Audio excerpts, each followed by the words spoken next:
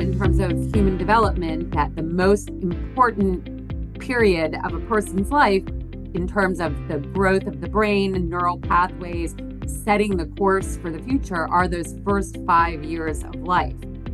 We are missing a window of enormous opportunity. There's 3,500 community college campuses, and only 100 of them have Head Start classrooms operating on them. The whole idea of these support systems is not to support people in perpetuity, but to put them in a position so they can support themselves. We have many parents that start as volunteers in our program, and then from volunteers, they become classroom aides. So they became very interested in early childhood development and early childhood education, and they say, well, now that I am a classroom aide, I would like to become a teacher. We are putting new students in the community college. This is In the Know with ACCT, the voice of community college leaders. I'm Kaylee Woods. Access to safe, reliable childcare can be one of the biggest barriers to adults looking to pursue higher education. The annual cost of childcare is surpassing the cost of college tuition in some states, and as a result, student parents are being pushed out of the retention pipeline. So how is ACCT addressing this basic needs issue? Steve Jurch, Associate Vice President for ACCT's Center for Policy and Practice, leads this important discussion and provides us with an overview of the new Kids on Campus initiative. My name is Steve Jurch, and I'm the Associate Vice President of the Center for Policy and Practice at ACCT. Access to affordable childcare for student parents represents a critical basic needs concern and a barrier to post-secondary achievement. This chronic shortage leaves student parents, especially single mothers, struggling to meet this necessity for pursuing post-secondary education. During the pandemic, the federal government provided financial support that helped both parents and childcare providers meet this important need. Now that the funding has ended, we are starting to see the impact on both these groups. While parents and providers have come up with creative solutions that may work in the short term, the concern is that as the challenges continue, the system will come crashing down. One possible sustainable solution involves a partnership between Head Start centers and community colleges. A little later, we're going to hear about a project that ACCT and the National Head Start Association are undertaking to try and chip away at this barrier. But first, I want to introduce our two guests joining me today who are experts in the childcare field that have some unique insight into this issue. Laura Weeldreyer is the Executive Director of the Maryland Family Network. She has spent her career primarily in education in both the private and public sectors. She has worked nationally on education reform projects with school systems, state education departments, and nonprofits. Prior to leading the Maryland Family Network, Laura was the Chief Program Officer for the Everyone Graduates Center at the Johns Hopkins University School of Education. And joining Laura today is Hilda Pena-Alfaro, and she has been working in education for over 25 years as a professor, administrator, and entrepreneur. She has owned and run a language school in San Antonio, Texas for 16 years and has partnered with school districts to implement programs for students and teachers, successfully boosting students' literacy and language. She is currently the Mount Hood Community College Child Development and Family Support Executive Director. Thank you both for being here. Thanks for having us. All right. So to start off, I think it's going to be helpful to get a broader picture of some of the challenges and just that general state of childcare. So I want to turn to Laura first. So as I mentioned in the introduction, you're the Executive Director of the Maryland Family Network. Can you help our audience understand about what your organization does and Sure. what your role is? Yeah. So Maryland Family Network is a statewide nonprofit organization. And basically, I'm going to just say we have two big buckets of work. One of those buckets is that we oversee 3 statewide networks of direct service. So that's just a fancy way of saying, like, we run a statewide network of early Head Start centers. We are the largest early Head Start grantee in Maryland. We also run the statewide network of child care resource centers and family support centers. That work is all publicly funded by either the federal or the state government. So what's in the other bucket that goes along with all of that is we do a lot of public policy and advocacy work in Annapolis, and also to advance the field. So it's not just legislatively aimed work, but I love, this is what attracted me to Maryland Family Network is I think what gives us our street credibility is that we can say legitimately that we are talking to young children, their parents, their caregivers, their teachers every single day all over the state. So there's kind of this built-in feedback loop, if you will, in terms of what informs our public policy work. I think we have a rare opportunity and privilege of being close to the front lines every day and knowing like what are the pain points for raising young children right now in the state of Maryland. Thanks. And I know that's, that is such a great approach to policy, is using that on the ground information. I think Agreed. One thing, it's similar to what we try to do at ACCT with the Center for Policy and Practice is we, look at projects like the one we're going to talk about a little bit later and say, okay, what are we going to find coming out of this project and how can it make better policy, right? Yeah. So I think you have to bring that real life experience and you can't just, people in a room sitting around theorizing about like, oh, this would be a great idea. Let's implement this without any sort of practical understanding. So that's totally agree, Steve. Yeah. So, childcare and the challenges that surround particularly affordability, that's nothing new. That's been around for a little while, but recently with the pandemic, there was some funding during the pandemic. It's gone now. But I think, since this isn't a new phenomenon, can you talk a little bit about the overall picture of sort of that state of childcare in Maryland? And then if you have any perspectives on what that looks like or what trends we're seeing across the country. Yeah, I think for those of us who work in the early childhood field, the fragility of childcare is nothing new, but we did get a lot of public attention and media coverage during the pandemic when, for a lot of people, childcare shut down. Sometimes that childcare never reopened. Work was totally disrupted. And all of a sudden, one of the things that advocates have been saying forever about childcare as the workforce behind the workforce got, put square in the spotlight of national attention for lots of good reasons. Why is childcare so important? I mean, if you care about kids and education and the, next generation and the future of this country, just, to name a few things, then you should know in terms of human development that the most important period of a person's life in terms of the growth of the brain and neural pathways, setting the course for the future are those first 5 years of life. And traditionally, kids don't even show up in school until they're 5. That's changing a little bit with pre-K expansion, but still education is not compulsory until age 5. We are missing a window of enormous opportunity to influence the path that children will be on for the rest of their lives. And there's incredible research about longitudinal health outcomes, education, earnings, et cetera, as well as emerging science every day about brain development and the role how all these things come together. So the challenge with childcare has been that it's been a very undervalued field. Most people will still call it daycare or babysitting. It has not been seen as a profession, right? And I don't think it's any coincidence that it is almost wholly run by women. And increasingly, it is Black and brown women and women who don't speak English as a first language. And so there are, layers upon layers of issues here that could be unpacked. But these are largely small businesses, women-run, women-owned small businesses.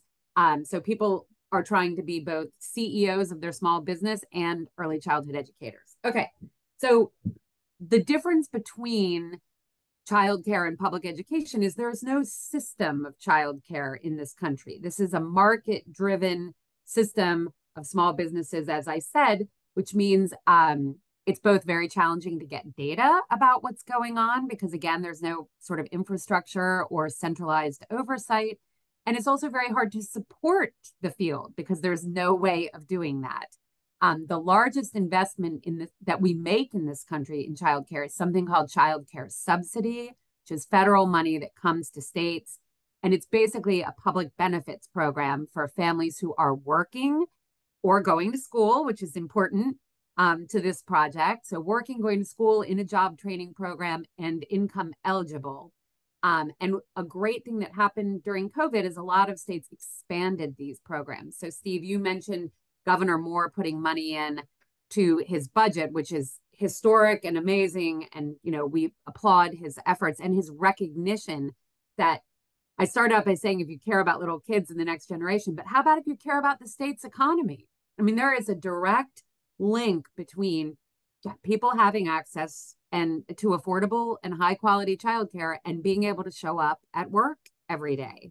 So there are many benefits to the state. Maryland has one of, if not the lowest unemployment rates in the country right now. And I would like to tell you, if I was the Secretary of Labor, that I think that is in direct relationship to all of the changes we've made in childcare subsidy, or in Maryland, we call it childcare scholarship, not to confuse anybody, and that we've expanded eligibility for that. We've expanded the reimbursement rate to providers who serve children who accept this benefit. And we've tried to make it easier to access and cut a lot of the red tape and bureaucracy that goes with government programs, right? So we've tried to make it easier and quicker to get for families. So all of these things are tangled up, and it leads you to the public policy question of where's the political will to do more than that? And so obviously I think there is much, much more to do. Let me just say one last thing about the state of childcare. Obviously, this is a subject that I don't feel passionately about at all. And, you've really had to pull this information out of me. I'm worried that I might use up the whole time if you don't cut me off. So there was a huge concern, and it remains, that we might lose childcare slots, both in Maryland and across the country because of the pandemic. Many states closed childcare for health and safety fears. Not all states, but a lot of states, and certainly Maryland for a period of time did. And then, the concern was, would they ever reopen? Would those slots come back? And I think state by state, you're seeing different things. In Maryland, the number of slots for childcare have actually regained, we've regained back to those 2019 levels. So that's good news that, there hasn't been a net loss of seats. But look underneath the hood of that data a little bit, and what you would see is who's providing those slots. So in broad brush terms here, you have family childcare providers, people who provide childcare in their home, and then you have center-based childcare. And what we have seen is a loss of family childcare providers and an expansion of center-based slots. So again, the net is the same, but who's providing it is different. And you might say well, who cares? Is one better than the other? Both are important and good, but rural areas are mostly served by family childcare. So the fact that we have a loss of family providers is a big deal to Western Maryland and the Eastern Shore, and any place, again, this is not just Maryland, but any place that is geographically isolated, you can't get the critical mass of families to make the business model of a childcare center work. So family providers who in Maryland are licensed to serve up to 8 children are really the way that those rural areas get childcare. And the last thing I'm going to say is people are going to work, right? If there is not licensed childcare, then we are essentially incentivizing people to use unlicensed, unregulated care, which can potentially be dangerous. You do not know that those folks have been trained, they've been background checked, and I'm not casting aspersions. I'm sure many of them are wonderful.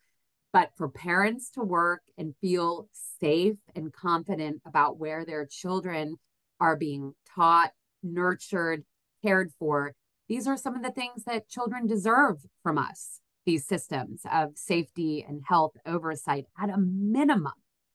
So it remains a very fragile field and in need of some really innovative thinking. And I think it's important that you mentioned it early, but then you ended on this note around it's more than just allowing parents to go to work. There are direct benefits, developmental benefits, educational benefits to the children as well. And I think what you pointed out around the requirements to apply for childcare scholarships in Maryland and how that's I won't say it's basically an easier process than it used to be, and there's less red tape. That is the type of policy change that we hope this project influences, things like that. Because my wife is actually in early childhood space in Maryland. That was one of the largest complaints she had was like, it takes so long for someone to get approved for one of these scholarships. By the time they want to do anything, slots are gone. I worked at a community college in Maryland, and we had, parents that wanted to sign up for coursework, but they didn't get their childcare approved yet, so they couldn't start the class. And so it just derails a lot of different things. So, when we talk about, what policies can we influence, that is a prime example of what this kind of project or what this sort of practical application to policy can make. So I think, to follow up on that, I think that, you mentioned that there was a lot of funding, and you mentioned that we talked about it drying up. So I think if you could look, like if you had the ability to predict what was going to happen now that the funding is gone, it did end in July. So, we're starting to see the impact of that. What are some of the biggest challenges you see now and in the future if nothing changes? Like if the government doesn't come back and step in, or states don't take their own initiatives, like, are we just looking at like a house of cards, or like what's going on?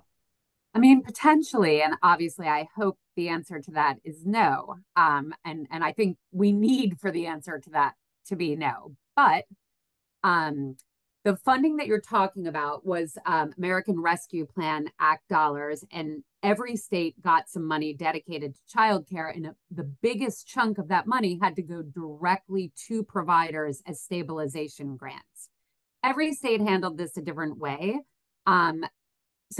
But a number of states, not Maryland, a number of states actually made monthly payments to childcare, and the thinking was, we're going to help you offset some of your fixed costs, right? So like if your enrollment is down because of COVID, or because people are working from home, or because you can't find staff to staff classrooms, so you can't, fill up your enrollment, your fixed costs don't change. You're still paying rent or mortgage. You still have employees to pay. You still have insurance to pay.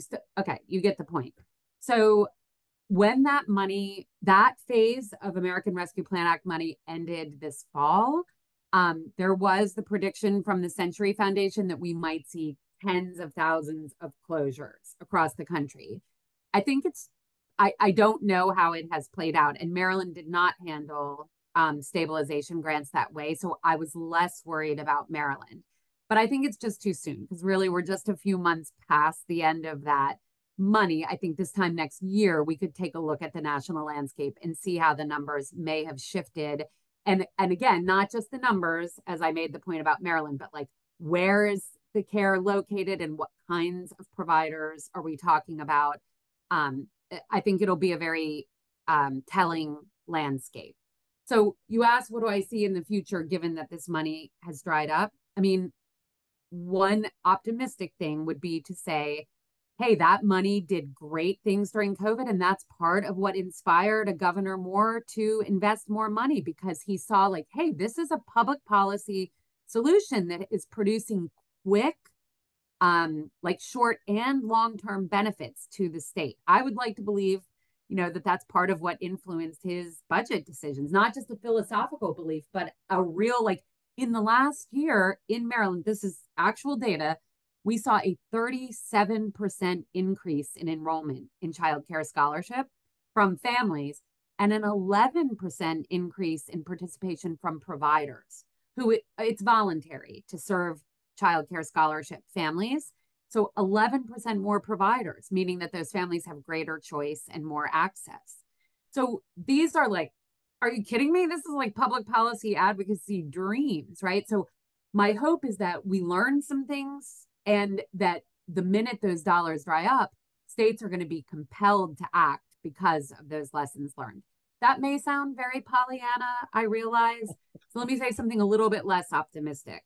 And that is, I think one of the dangers is that many, not dangers because I'm against this, just to be clear, but many states are expanding pre-K right now. And many states, including Maryland, are expanding pre-K through something called diverse delivery, which means that 3 and 4-year-olds will attend pre-K maybe in a school, but maybe in community-based childcare settings. And so I do worry that if we have lost like family providers in Maryland, and then we maybe are incentive, like perhaps in an imbalanced way, incentivizing the market to serve 3 and 4-year-olds more than infants and toddlers, that we're going to end up with some unintended consequences and really decrease the number of slots for infants and toddlers, which, by the way, there already are not enough of. And that care is so expensive because it's so hard to come by. So it's a precious commodity, that truly in 3/4 of the states in this country, infant and toddler care is more expensive than the public university system tuition. So I laugh all the time about, I have 3 kids, and people say like, oh, when did you start saving for college for your kids? We should be asking people when they started saving for childcare. So I think there are many things we need to be wary of. Obviously, ideally, there would be some federal action. The Biden administration had proposed Build Back Better. It did not go anywhere. To be honest with you, and I'm just being very pragmatic, I don't see it going anywhere in the next year. But depending on what happens in the next election with Congress and the White House, maybe there's a chance to revive some of that, because I actually think the problem is too big for states to solve on their own. I also don't think it should matter if you live in Pennsylvania or Virginia or Maryland. All families need access to high quality childcare, period, the end. There are a lot of moving pieces and a lot of unknowns, but I think it's absolutely incumbent on both elected officials, policymakers, and advocates to really keep an eye on all these pieces like pre-K expansion, which on its own is a good thing and something we support, but could produce, and we know has in other places, produce some negative outcomes for childcare.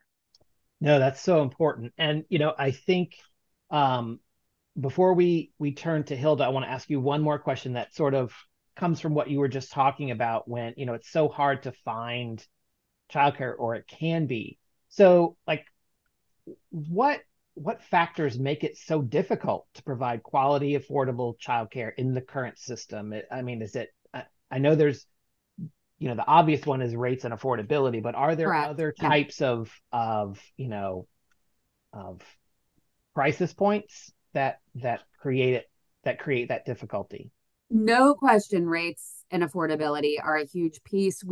Again, because there is no system of childcare, the market drives what providers can set as tuition. So really what should drive the cost of childcare is the actual cost of childcare, not what the market can bear.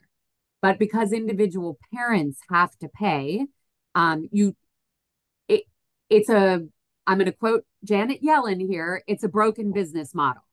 And that's just the truth, right?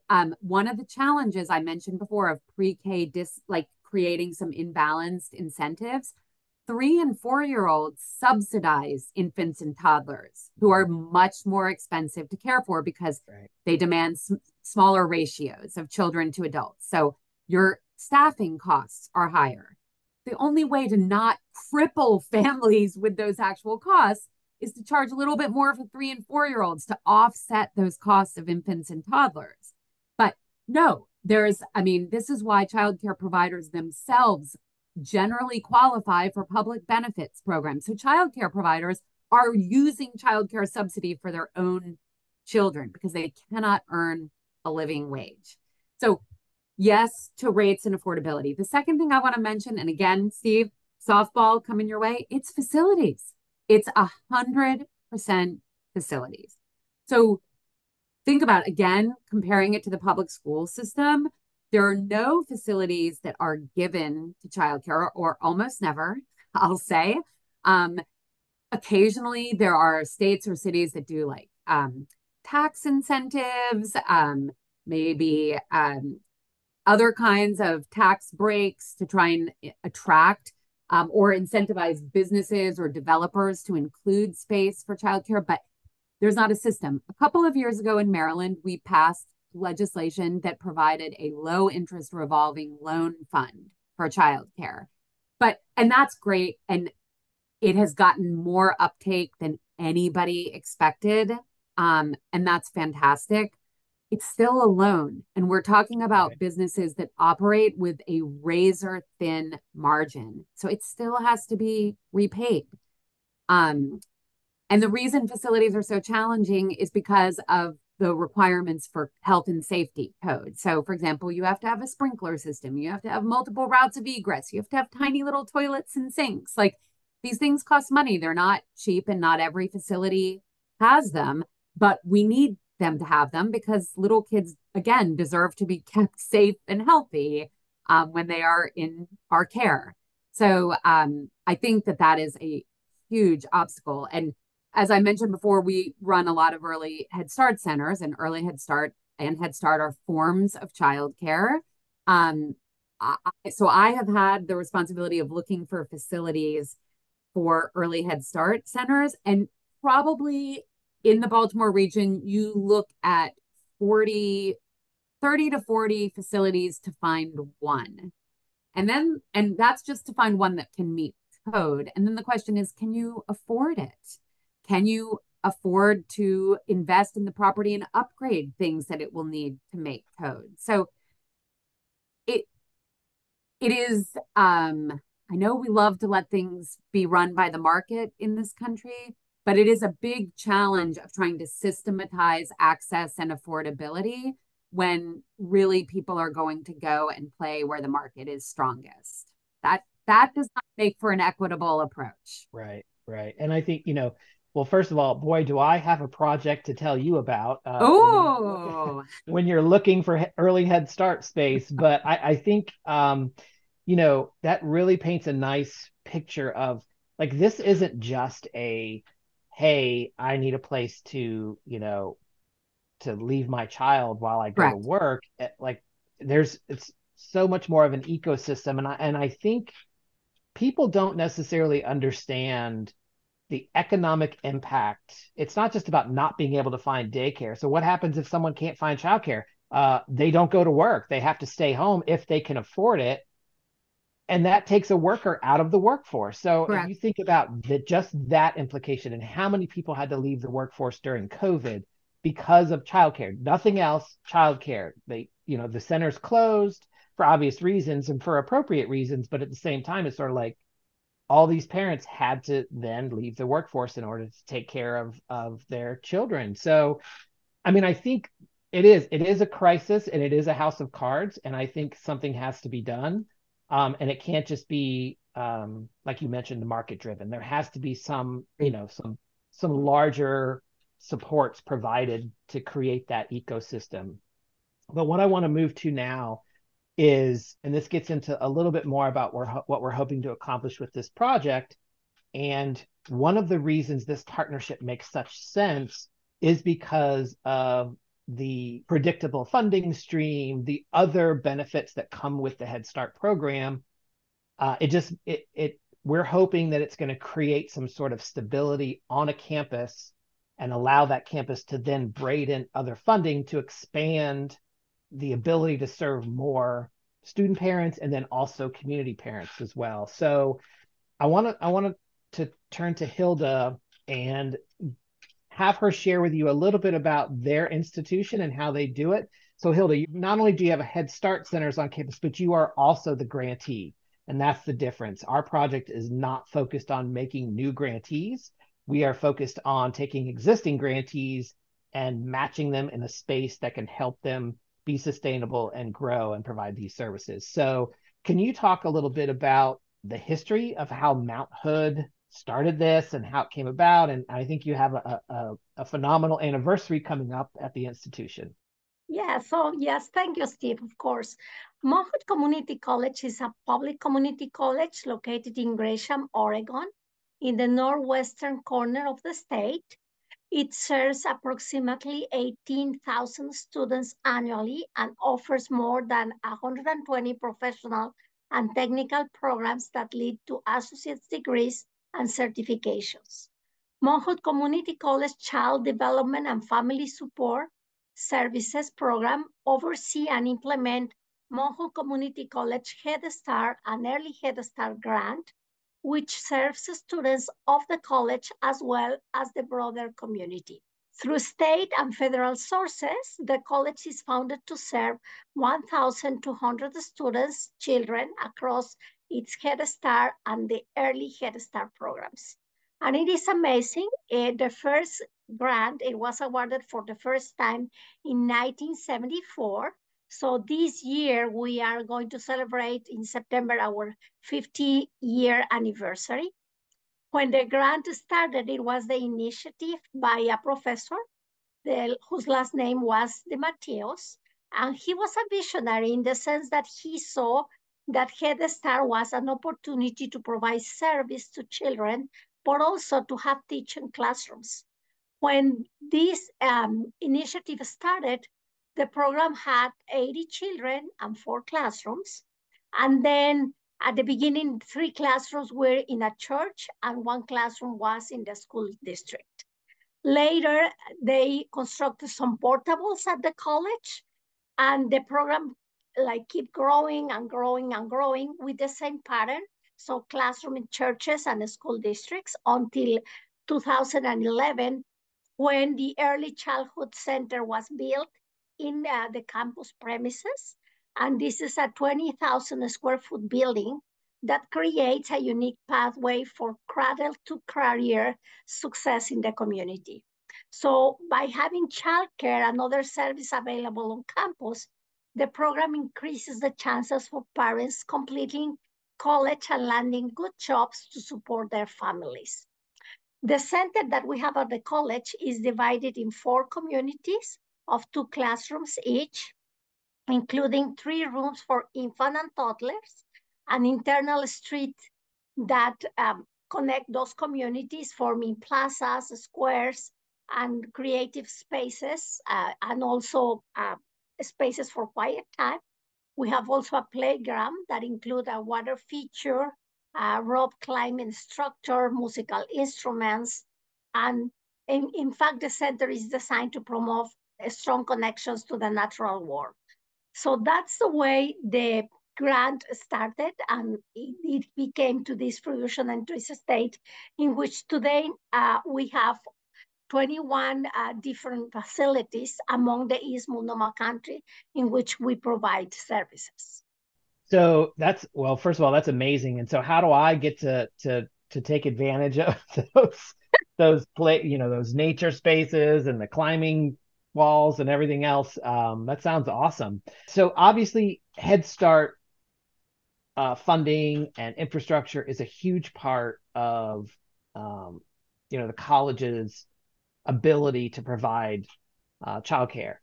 Does the college braid other funding streams? Like, I know there's a federal grant called C Campus that some colleges apply for. There's the state scholarships or state voucher programs that are in various states. Do you braid in other sources of funding so you can not only serve the student parents or the children that qualify for Head Start, but then also other ones to sort of broaden that reach to your students?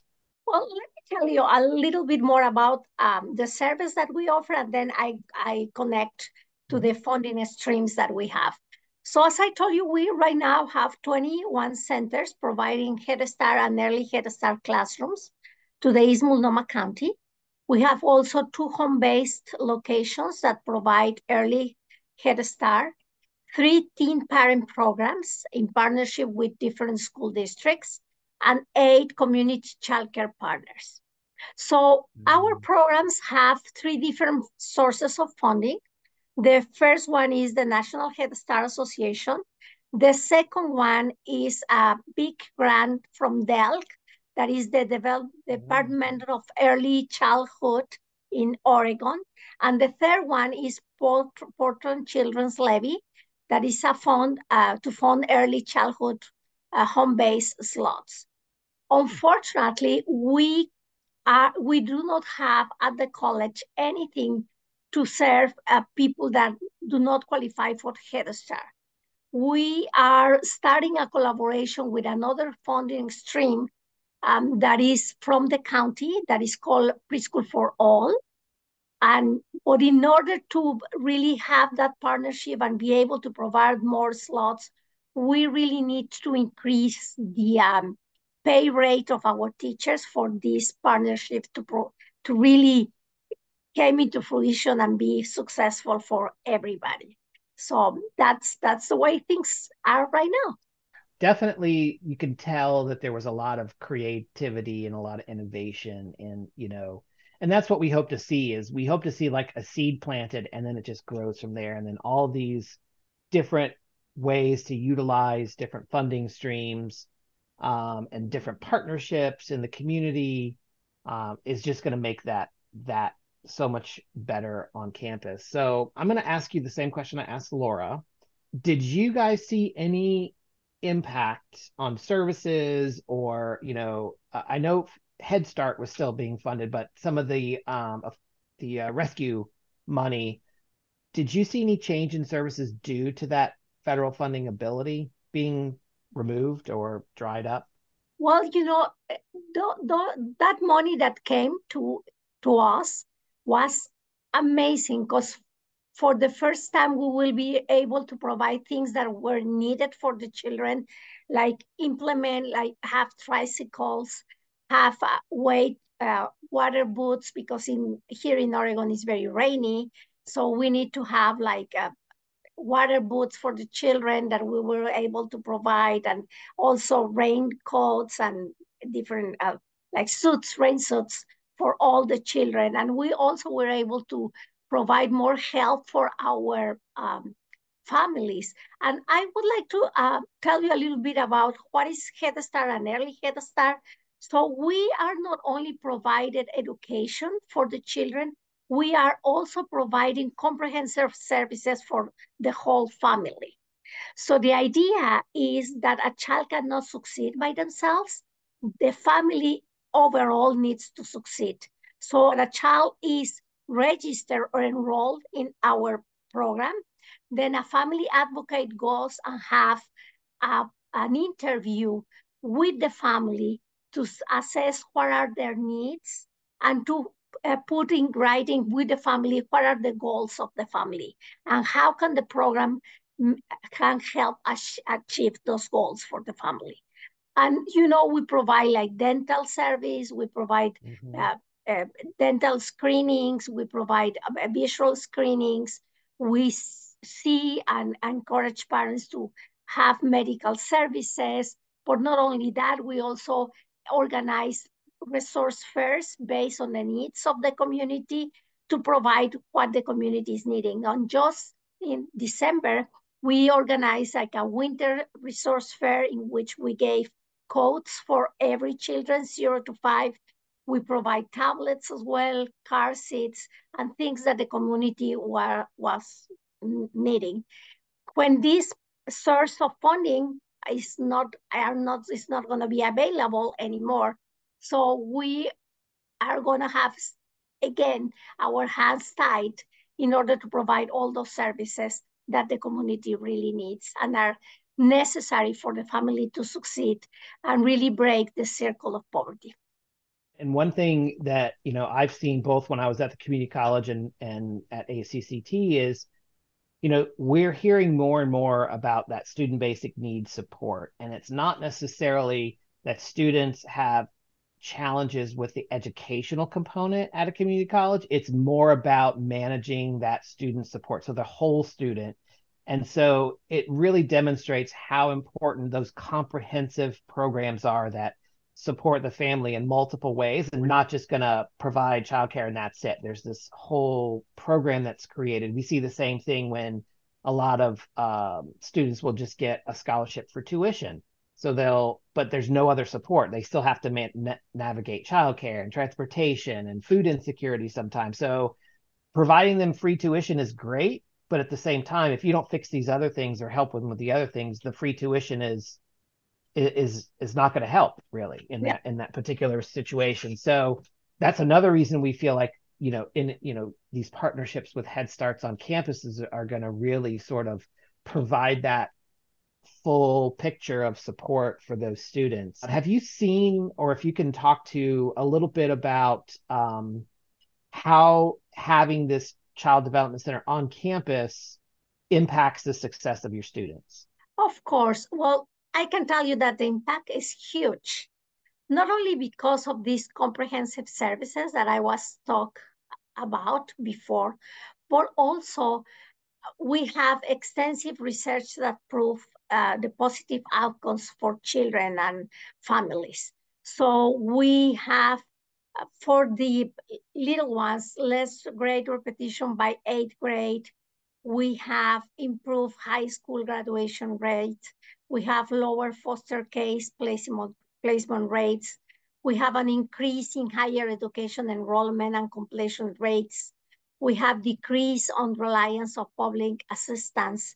And so what happens is that overall, the families engage in these goals that are for the school readiness for the child, but also the goals for the family.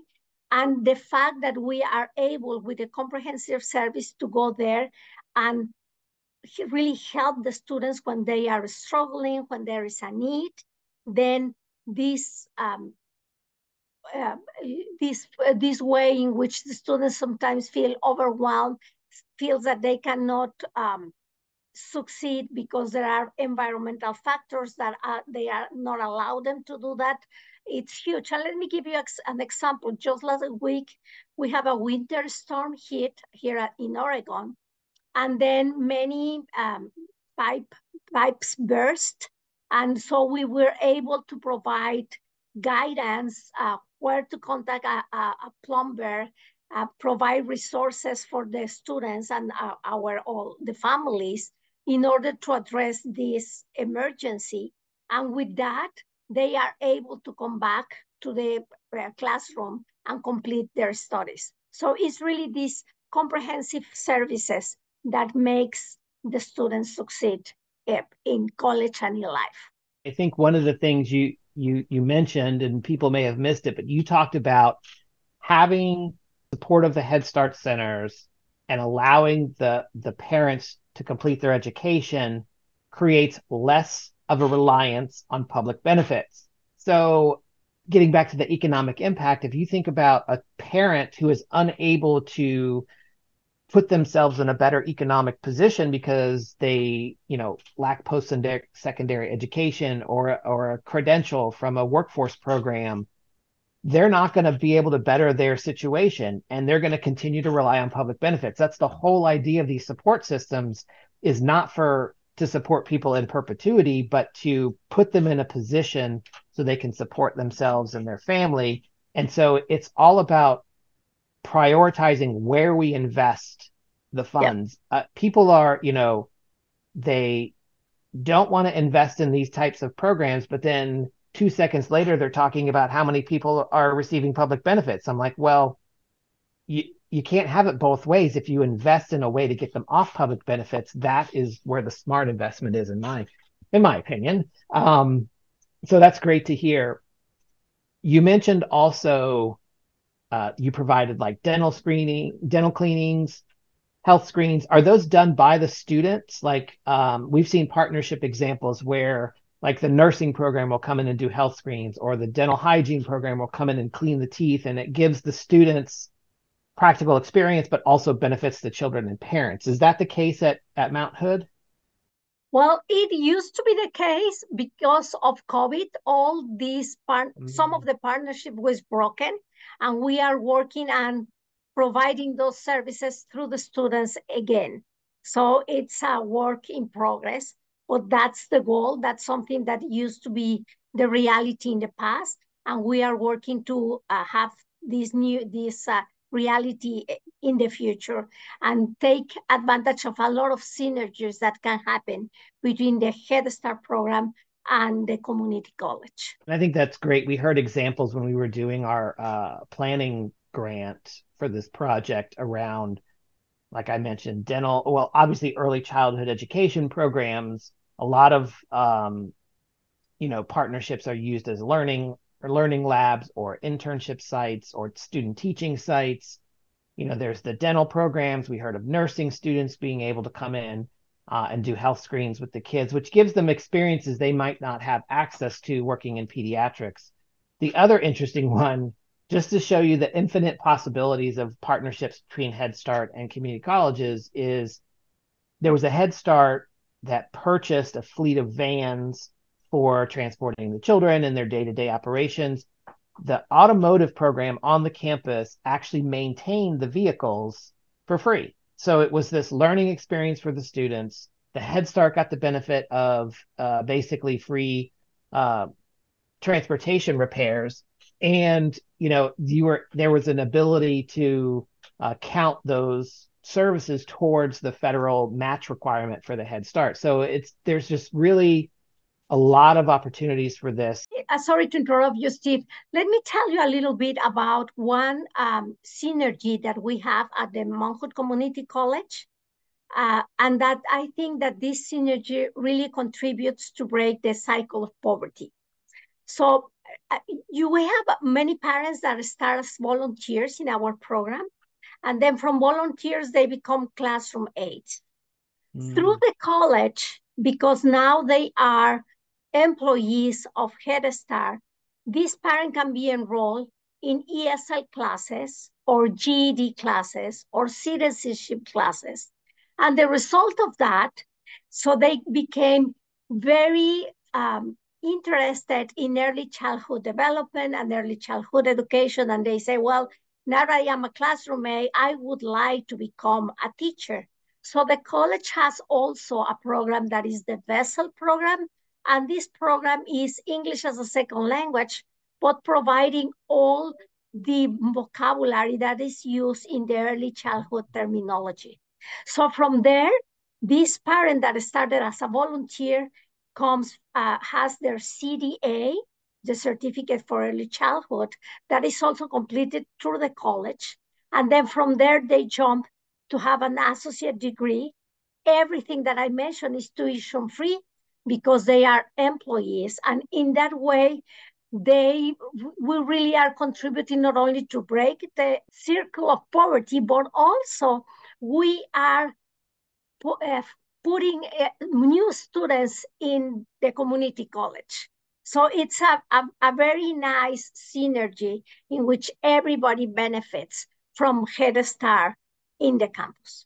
Yes, we had heard that. That's interesting because Head Start actually has funds if a parent is an employee or for any of their employees, that they can then pay for that employee to get their CDA.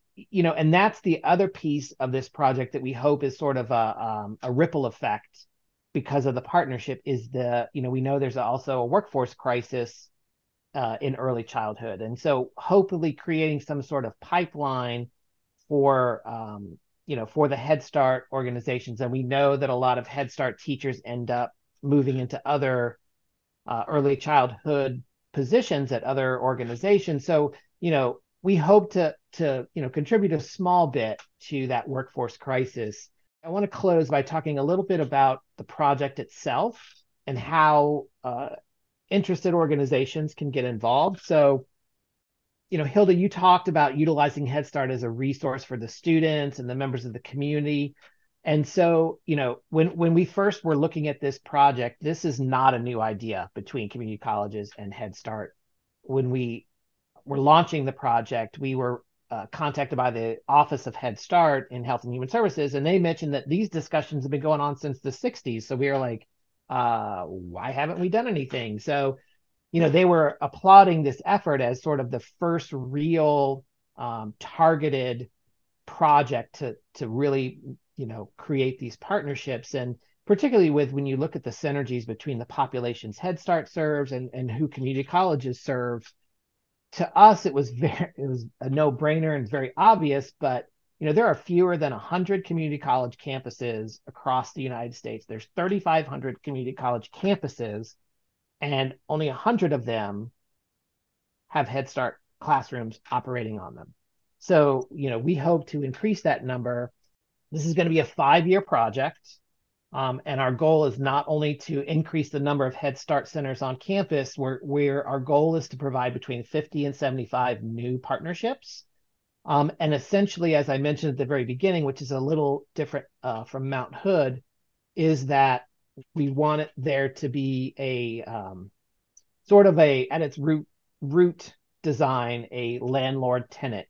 So we want the community college to provide free or heavily reduced space, but then the Head Start will come in and operate that space. So they will provide, that steady stream of funding. They provide the teachers.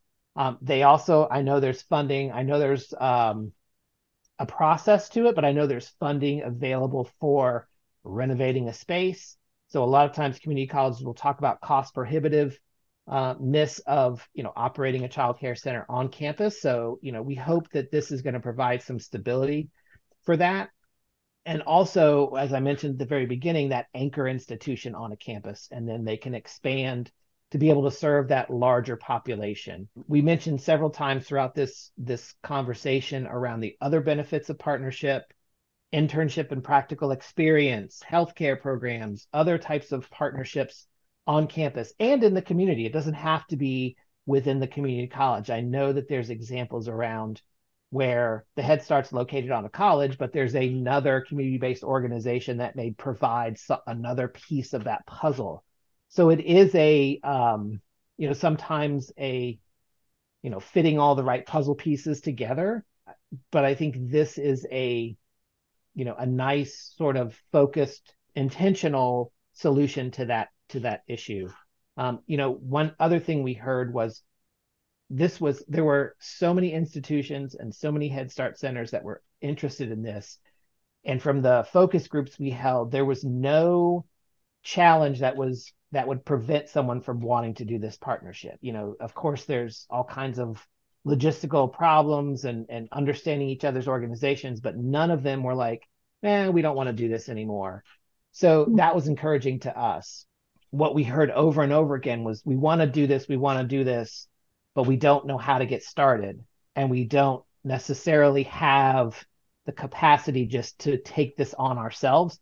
So having this project provide technical assistance and coaching and that matchmaking and, best practice modeling, that is what they needed. That support is what they needed to then create these partnerships. So there is a way to get involved if organizations are interested in either just following our progress or looking to participate in this project. If you go to our website, acct.org, and click on the Center for Policy and Practice and look for Kids on Campus, there is a button that allows you to sign up to engage with the project. And, if you're interested, there's a way to say, yes, I want to participate in this, or I'm just interested in following along. So post February 6th, we're going to start doing our outreach to those interested institutions and hopefully, get this ball rolling sooner than later. I just want to thank our guests for their fantastic information. This was really a very comprehensive picture of the challenges with childcare, one possible solution, and then how we're going to, launch this project to hopefully keep that momentum going. And we look forward to providing updates along the way.